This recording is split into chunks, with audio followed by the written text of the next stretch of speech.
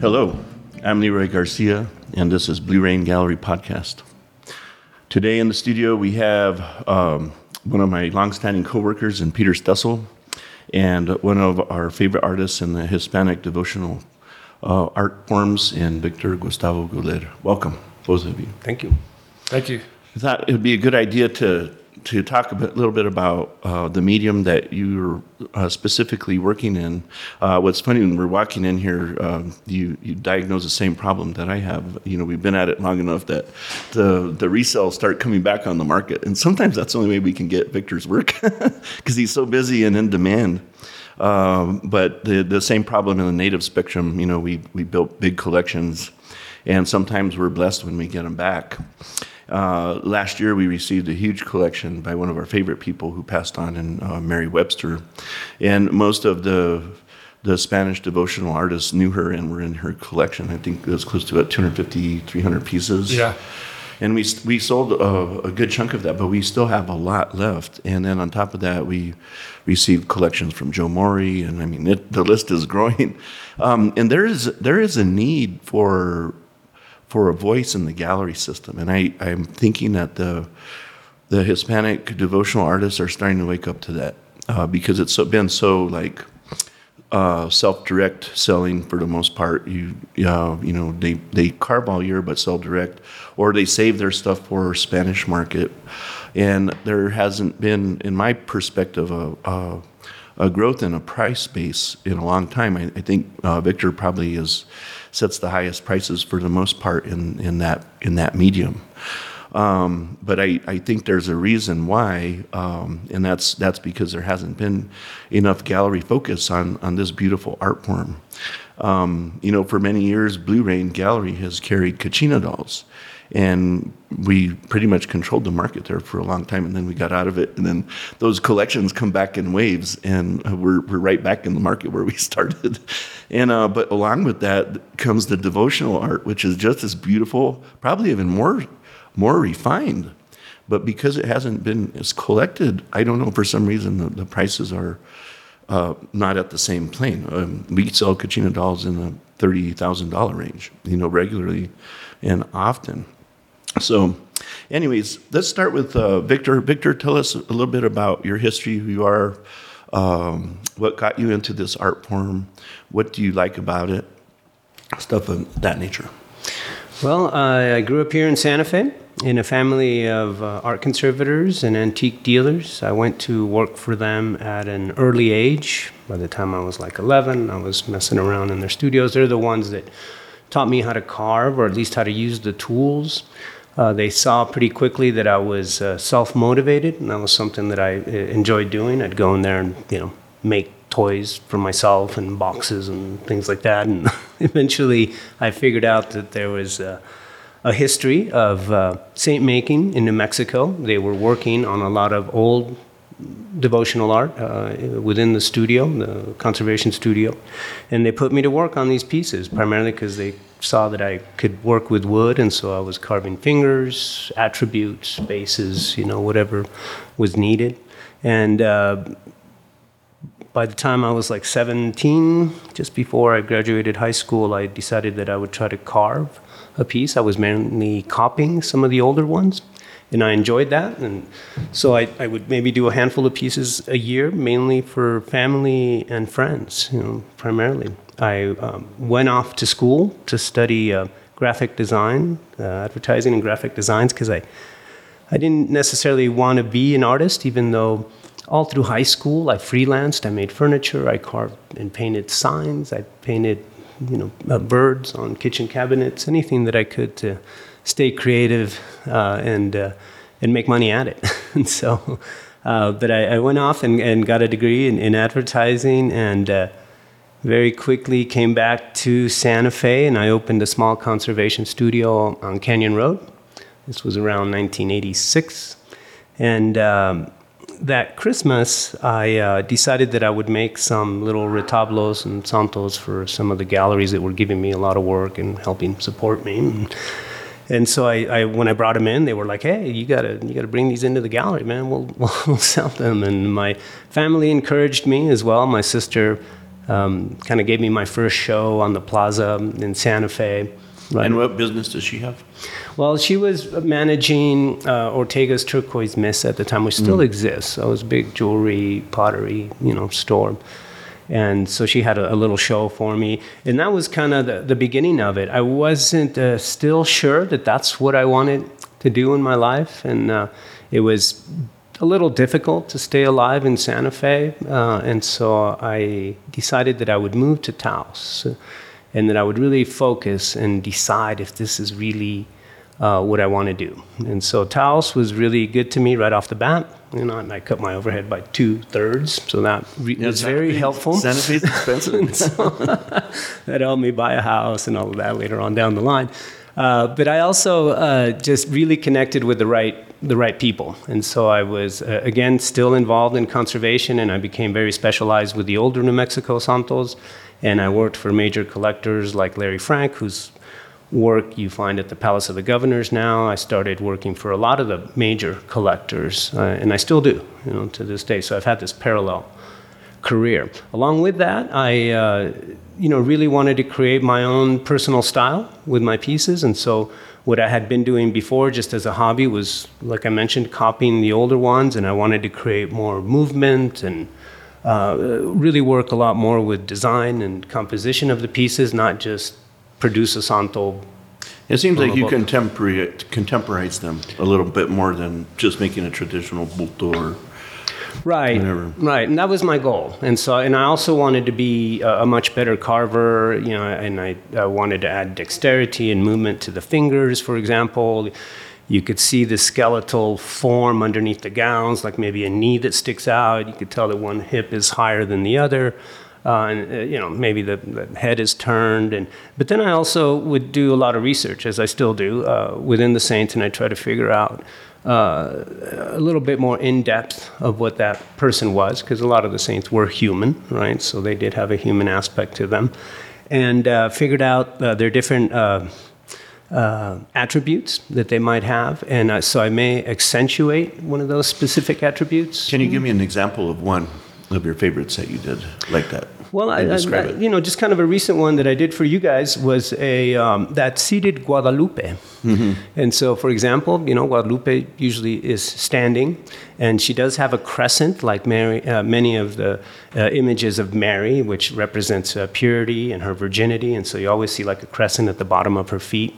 In this case, I sat Guadalupe down on the crescent, and so that was really more of a design aspect, a composition where I don't do anything that's sacrilegious. I don't tend to add things that don't necessarily belong. You're dealing with the attributes. Yes, right. But emphasizing them and switching them around in different ways so that the whole design is different. So it's a Guadalupe, but it's not like your everyday Guadalupe. Yeah, I remember when you brought that in, I was like, I've never seen a Guadalupe sitting down.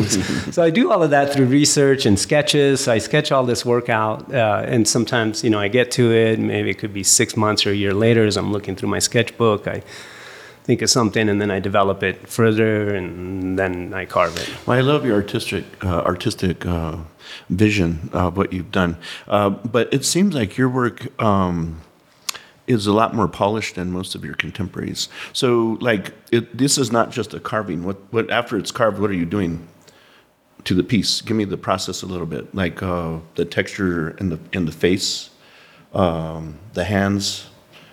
Correct. What are the materials you're using? So, I'm a sculptor primarily. I do two-dimensional stuff, but it's all on wood, so it's polychromed wood, and so the process is very European, traditional, as far as the gesso layers, the animal hide glue that goes on as a primer before you put the gesso on. This is, of course, after the piece is carved, which is very similar to how you would prepare a canvas in the old days. Now you can go and buy a canvas with gesso on it, but a long time ago you had to use that same process. You stretched it, you put the animal hide glue, which sizes it and makes it nice and tight, and it helps the gesso then adhere to either the canvas or the wood better, because you use that same animal hide glue to create a gesso, and so it binds really well. So where did you learn that process? Was it through restorations, or like how did you come up with the gesso idea on the wood? Because that's been used for centuries, right? It as has, well? right. But I see a lot of contemporary carvers that aren't using gesso as much, probably because it's a pain in the butt. It is. It's a whole other process that takes a long time. For many years, I was. Well, I'm not going to say many. Maybe 5 years. I was a total traditionalist. So I did everything from scratch. So just short of going out and shooting a rabbit and boiling the skin and creating, the glue, which I can do. But now you can go to the store and buy it, of course.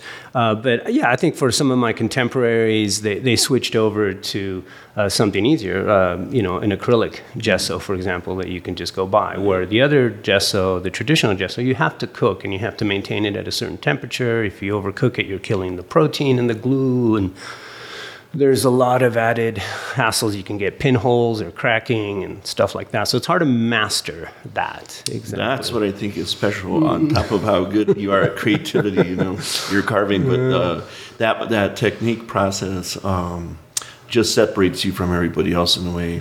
I mean, there's a few that have mastered that as well. Oh, yeah. We have some examples behind us. But, Peter, we brought you in because as far as Blue Rain Gallery, you take care of the acquisitions and logistics of things. But as far as the acquisitions, tell us about what you're seeing in the market as far as Blue Rain or the market itself. Well, what I'm always impressed with is,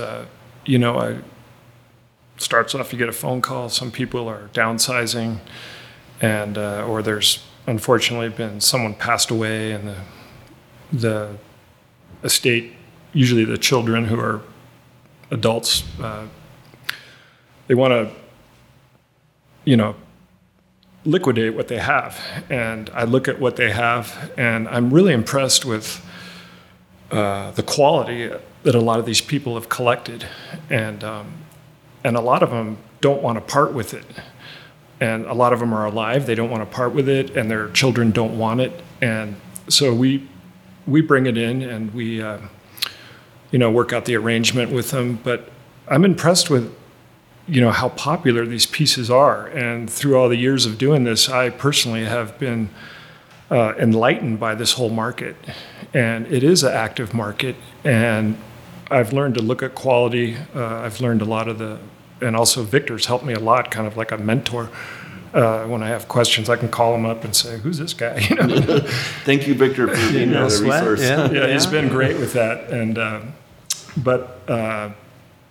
it's just a lot of fun, and it's impressive, and it's very artistic. Victor talked about his processes and that sort of thing, and we see it in a lot of these other artists too. And behind Leroy, there is a piece by Alcario Otero, who really impresses me. And we actually met him. I met him through Victor. And, there's a lot of legend Santos out there, Santeros and Santeras. And it's just a lot of enlightening and fun work. And the quality is really impressive, the collections we get. I think the other thing that impresses me, in Victor's skill level, he's just way up there.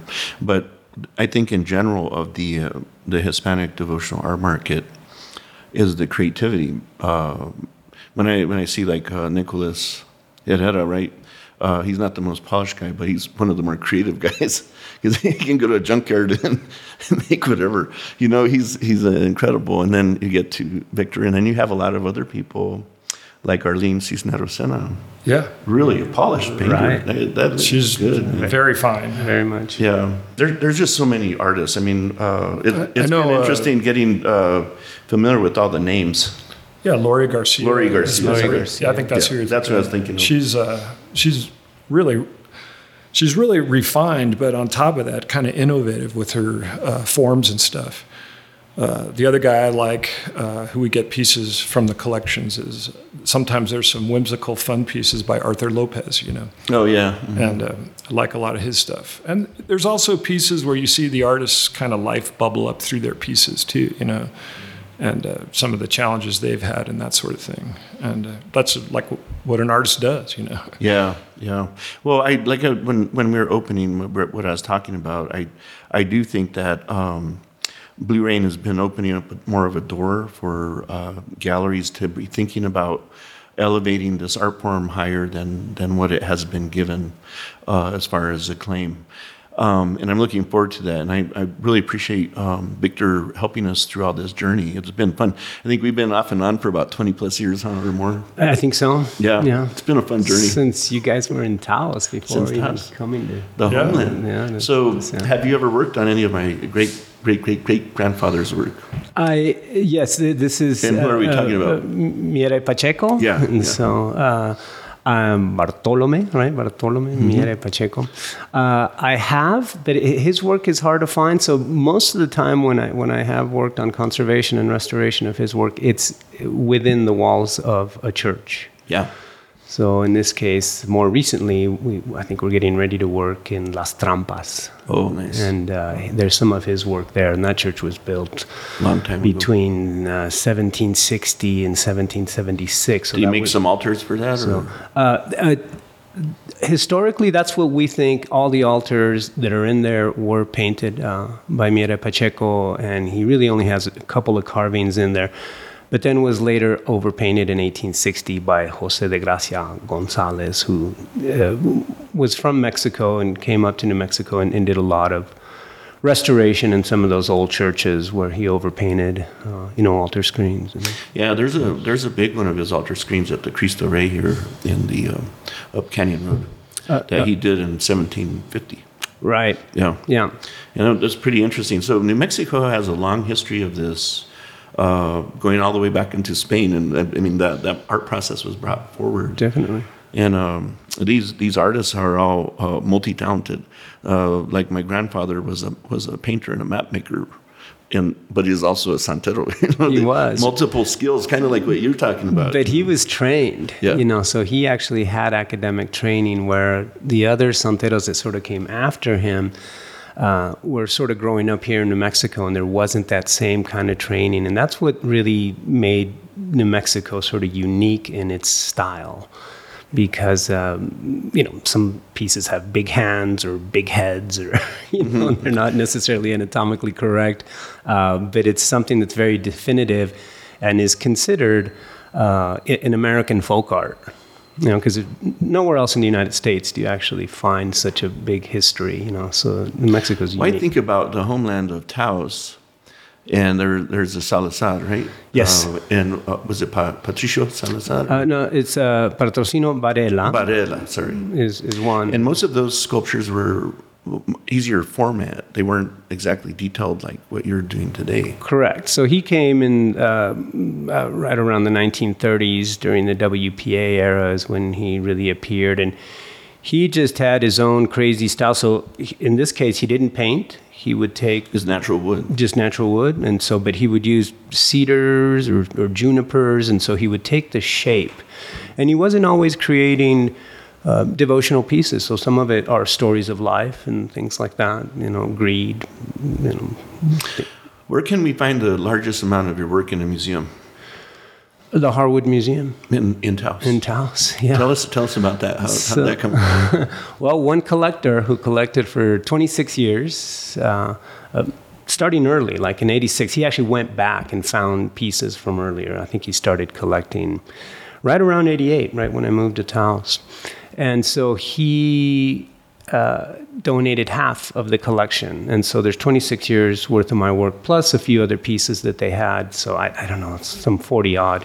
Yeah, it's big. Pieces. Very impressive. And so, not all carvings, some of it is, I've done lithographs and other things, so that was part of the Mixed in. combination of all of it. But it's the biggest sort of repertoire of my work. In a single place. Can people see that online? Does the Harwood have that online? Yeah, definitely. So probably harwood.com, something like that. It's a nice collection. harwoodmuseum.com. Yeah. Or .org. So look that up to view some of Victor's history. Yeah. His journey, right? So that's pretty cool. What it doesn't have is my kind of the last, sort of 8 or 9 years where I've gone a lot more contemporary. Yeah. And so, but you can see how the work The has progression. changed, right? Well, I'd like to thank you for coming today, Victor. And, Yeah, And thank you. Peter, keep up the good work, Peter, and acquisitions. And, I just want to say one more thing. You know, through Victor and through our collections, I personally have learned so much about these saints and what they represent. You know, I mean, there's saints that are a woman is the patron saint of ice skating. There's the patron saint of taxi drivers, gardeners. You know, Everything. last summer we had this one that was the patron saint of pandemics. I forgot who that was. That thing sold immediately. You know, and so I don't know. That's the connection. So, you don't have to be necessarily a devout person Right. or even a Catholic to really kind of have fun with the story behind the piece. And it could just have that personal attachment. So, Yeah. if you're an architect, you want a Santa Barbara. If you're a doctor, maybe you want a San Rafael. And it's strictly for that reason. well, I'd like to encourage everybody, if they have questions, to hit up Peter Stessel at Blue-Ray Gallery. Well, I can do the best I can, but Well, if we don't know, we'll go to Victor. I'll and tell you, if we'll I don't get know, some Call info. me. Yeah. if I don't know, I'll find out. Yeah. If Victor doesn't know, I'll still find out. We'll do the best we can. He usually knows everything, but Well, I appreciate you guys coming today. I'd like to invite everybody to view our podcast on all the platforms, either BlueRainGallery.com or iTunes or Spotify or whatever platform you can find. We're on most. I also like to encourage you to take art with you into your everyday life by visiting BlueRainPrintShop.com. Thank you, guys. Thank you, Leroy. thanks, Leroy. Hey,